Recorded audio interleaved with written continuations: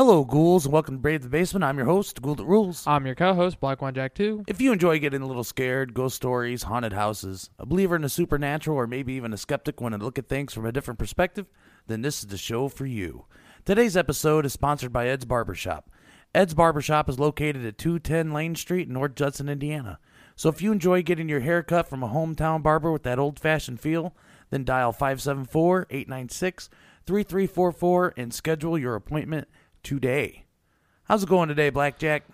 Pretty good. Just a little tired, A little tired, huh? Yeah. So today's episode, we are going to just be simply telling some ghost stories. Good old-fashioned ghost stories. Good old-fashioned sit around the campfire ghost stories. So the title of this episode is Ghost Stories Volume 1, because we're going to be doing these stories every so often. Just random ghost stories out there. Not really a main topic, just scary ghost stories.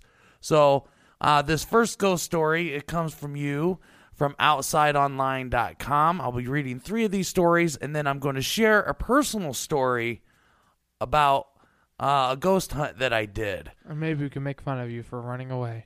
I did not run away that time. Okay, now we have confidence.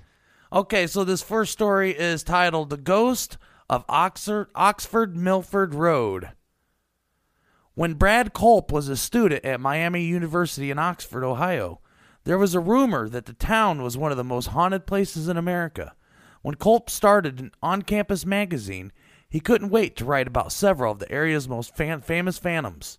Not long after his story published, he kept finding himself thinking about one ghost in particular. The ghost of Oxford Milford Road. As the story goes, many decades ago, probably sometime in the 1940s, there was a young man courting a woman in a rural part of the town. Because the woman's parents didn't approve of the match, each night he visited under the cover of darkness. After her parents went to bed, the young woman would sneak out of her farmhouse and flash the lights of her parents' car 3 times. Then her young suitor would ride his motorcycle down the road. One night, he took the turn right before her house a little too sharp. The motorcycle went one way, he went the other. His injuries were so severe that he did not survive. Rumor has it, however, that his love-struck ghost still haunts this stretch of Milford Road. Curious, Culp, his girlfriend, and a friend decided to head out there one night to see if they could verify the tale. His girlfriend was worried she'd be completely freaked out. She believes more in that stuff than I do, Culp says. But he was mostly concerned at his suspicions that none of this would actually be true. On this particular night, as Culp passed the abandoned farm, an idea came to him, and he pitched it to his girlfriend. Though reluctant, she relented, and Culp turned a short way into the farmhouse driveway. He killed the engine and flashed his lights 3 times. No joke, there was a single headlight that appeared 3/4 of a mile down the road, Culp says. You saw it start to come and going pretty slow. It kept coming and coming. My wife was freaking out. It was coming closer and closer. As the collision seemed imminent, Culp turned on his car's lights. He expected to see a kid on a bike bailing out from his prank now that he'd been caught. But there's nothing there.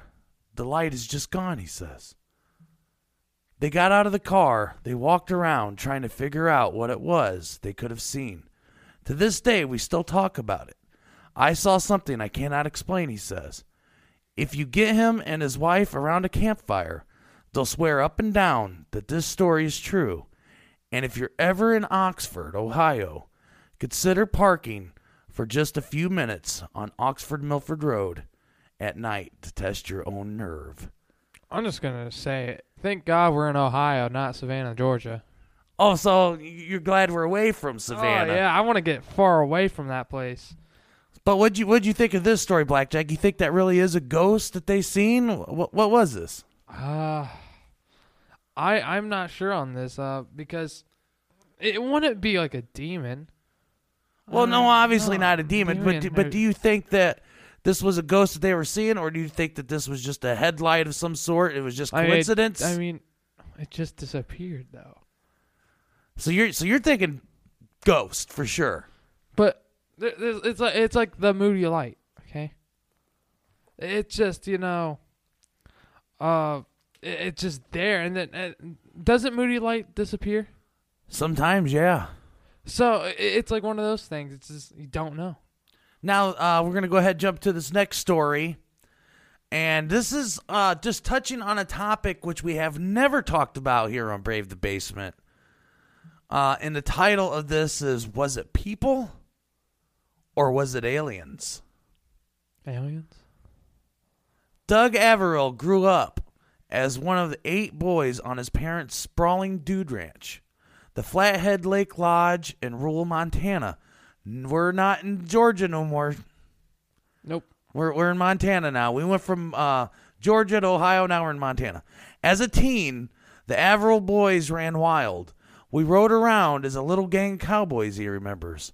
They'd saddle up and head off to check cattle on the 3 giant tracts of land the family managed, which formed a triangle around some of the state's most remote rangelands. One summer in the 1960s, the brothers came across a ghastly sight. There, on the ground, were 3 dead cows, neatly arranged in a circle.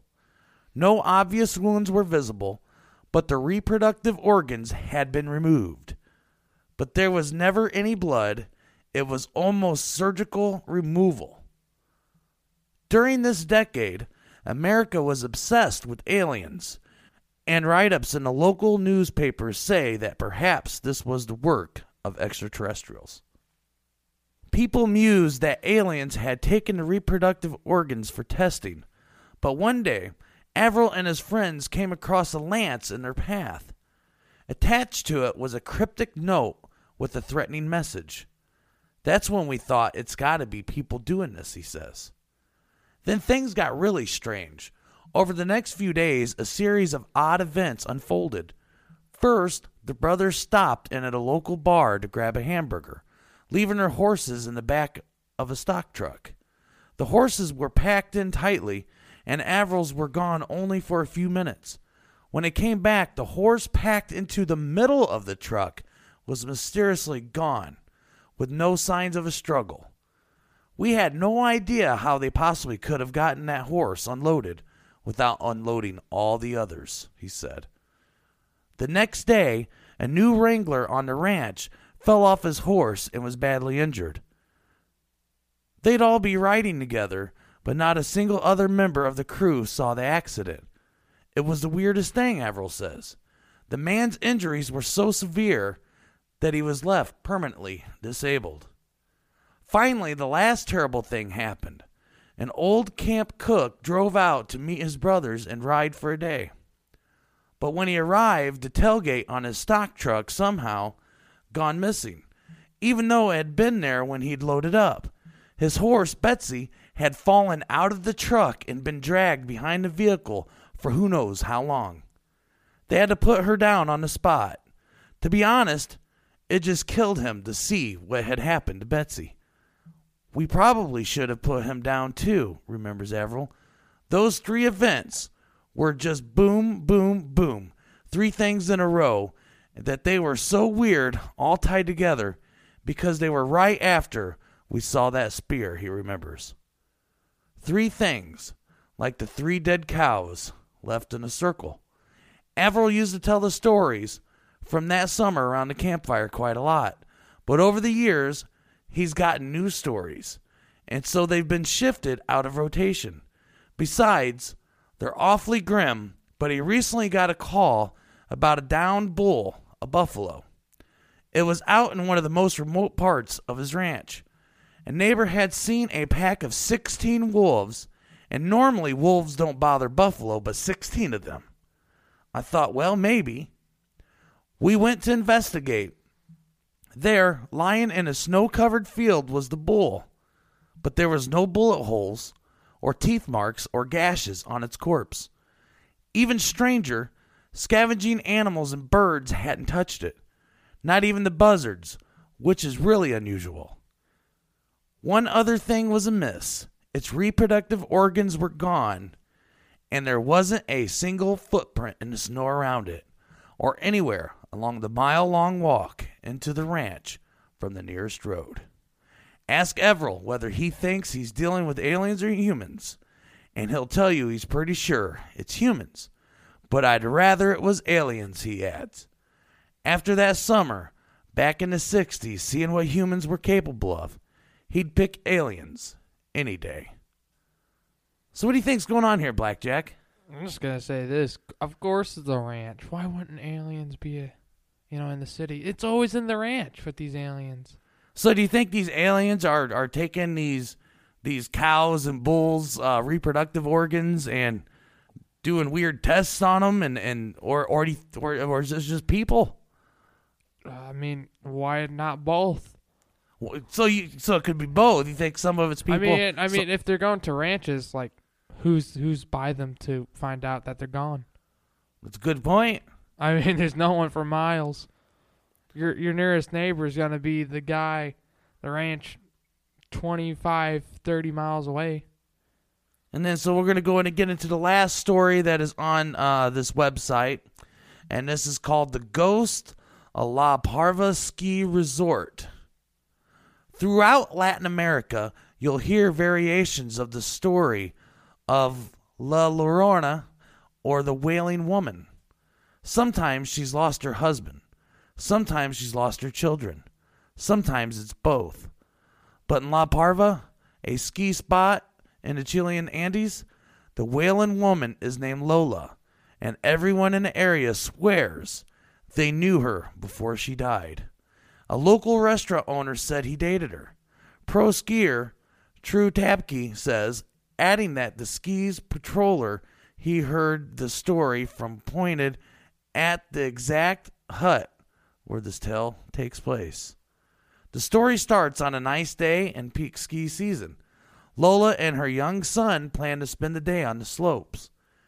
As can happen in the Andes, a thick fog rose up from the valley, which often precedes the arrival of a real storm.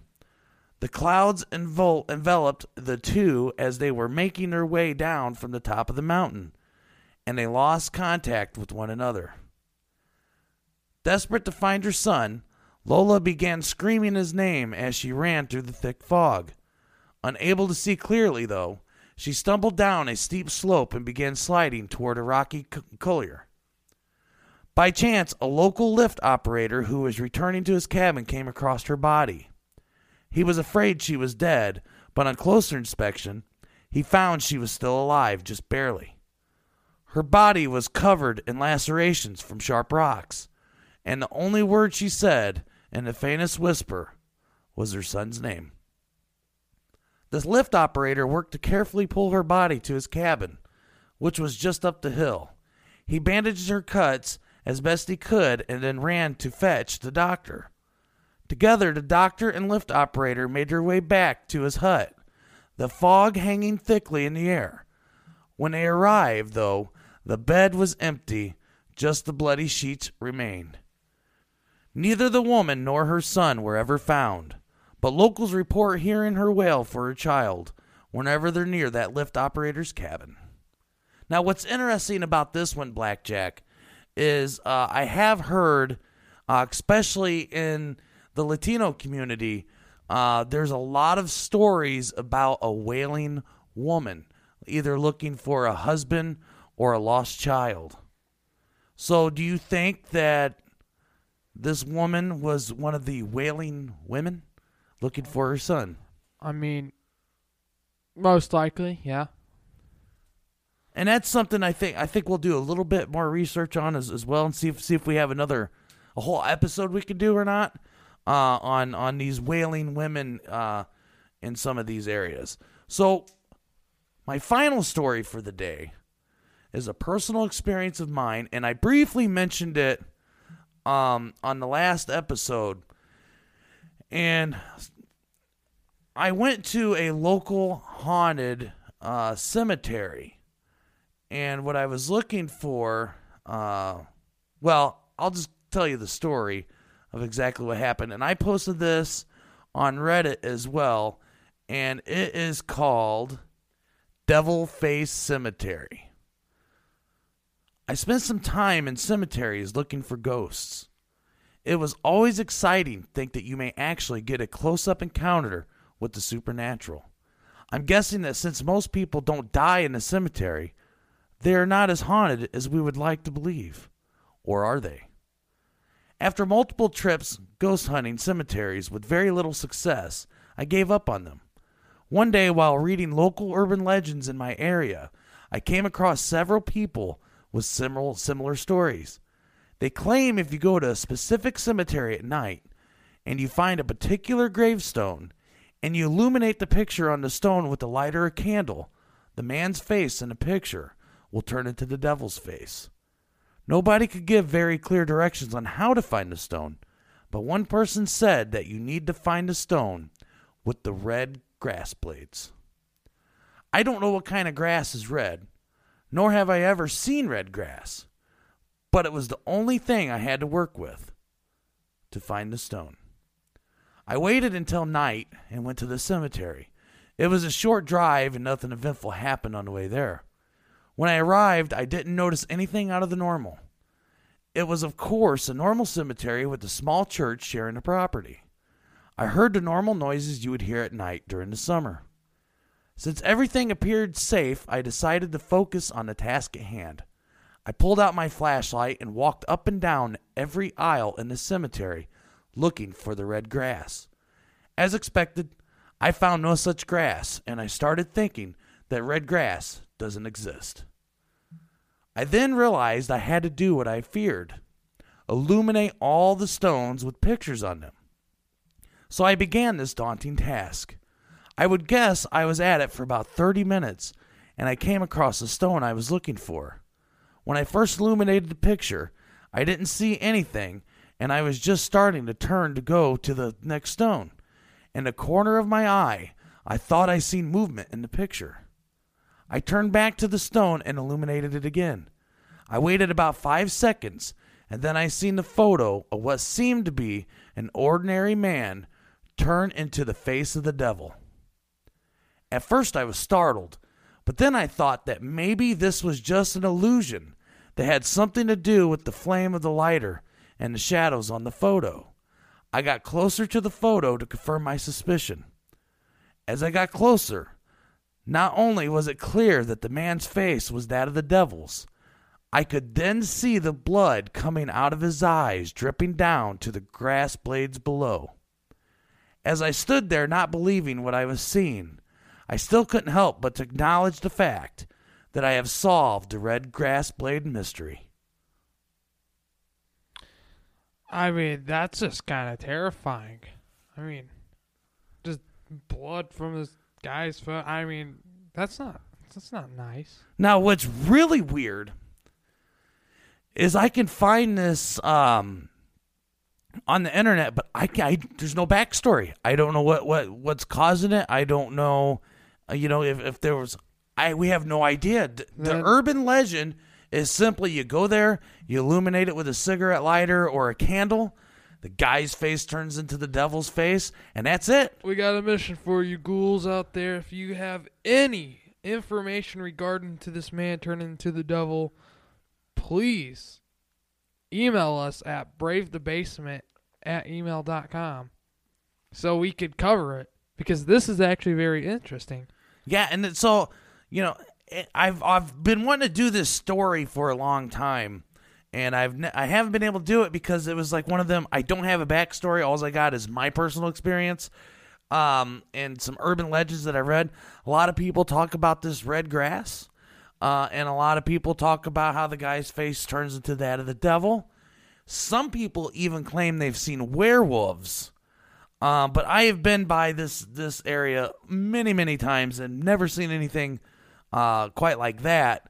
But the man's face turned into that of the devil's. Might be our next stop.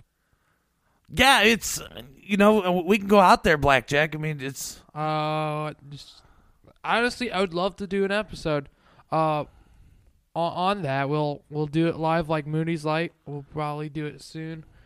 And yeah, I'm totally interested. This sounds very interesting. All right, so if you'd like to become a Brave the Basement Ghoul, be sure to share this show on social media. Go to bravethebasement.weebly.com and sign up for our newsletter to get all the latest news and updates when each episode has been posted. If you have a ghost story you would like to share with us, you can reach us at bravethebasement@gmail.com. Your story can make it on the show and be featured on the website. You can also submit your story on Reddit under the subreddit Brave the Basement or in the YouTube comment section. And that brings us to the end. We hope that we brought you just a little fright. And remember, when you were up late at night and you hear something in the other room that just doesn't seem right, it's okay if you need to turn on the light to protect yourself from things that go bump in the night. I'm your host, Ghoul That Rules. I'm your co-host, Black One Jack 2. And I hope you join us again. Till next time.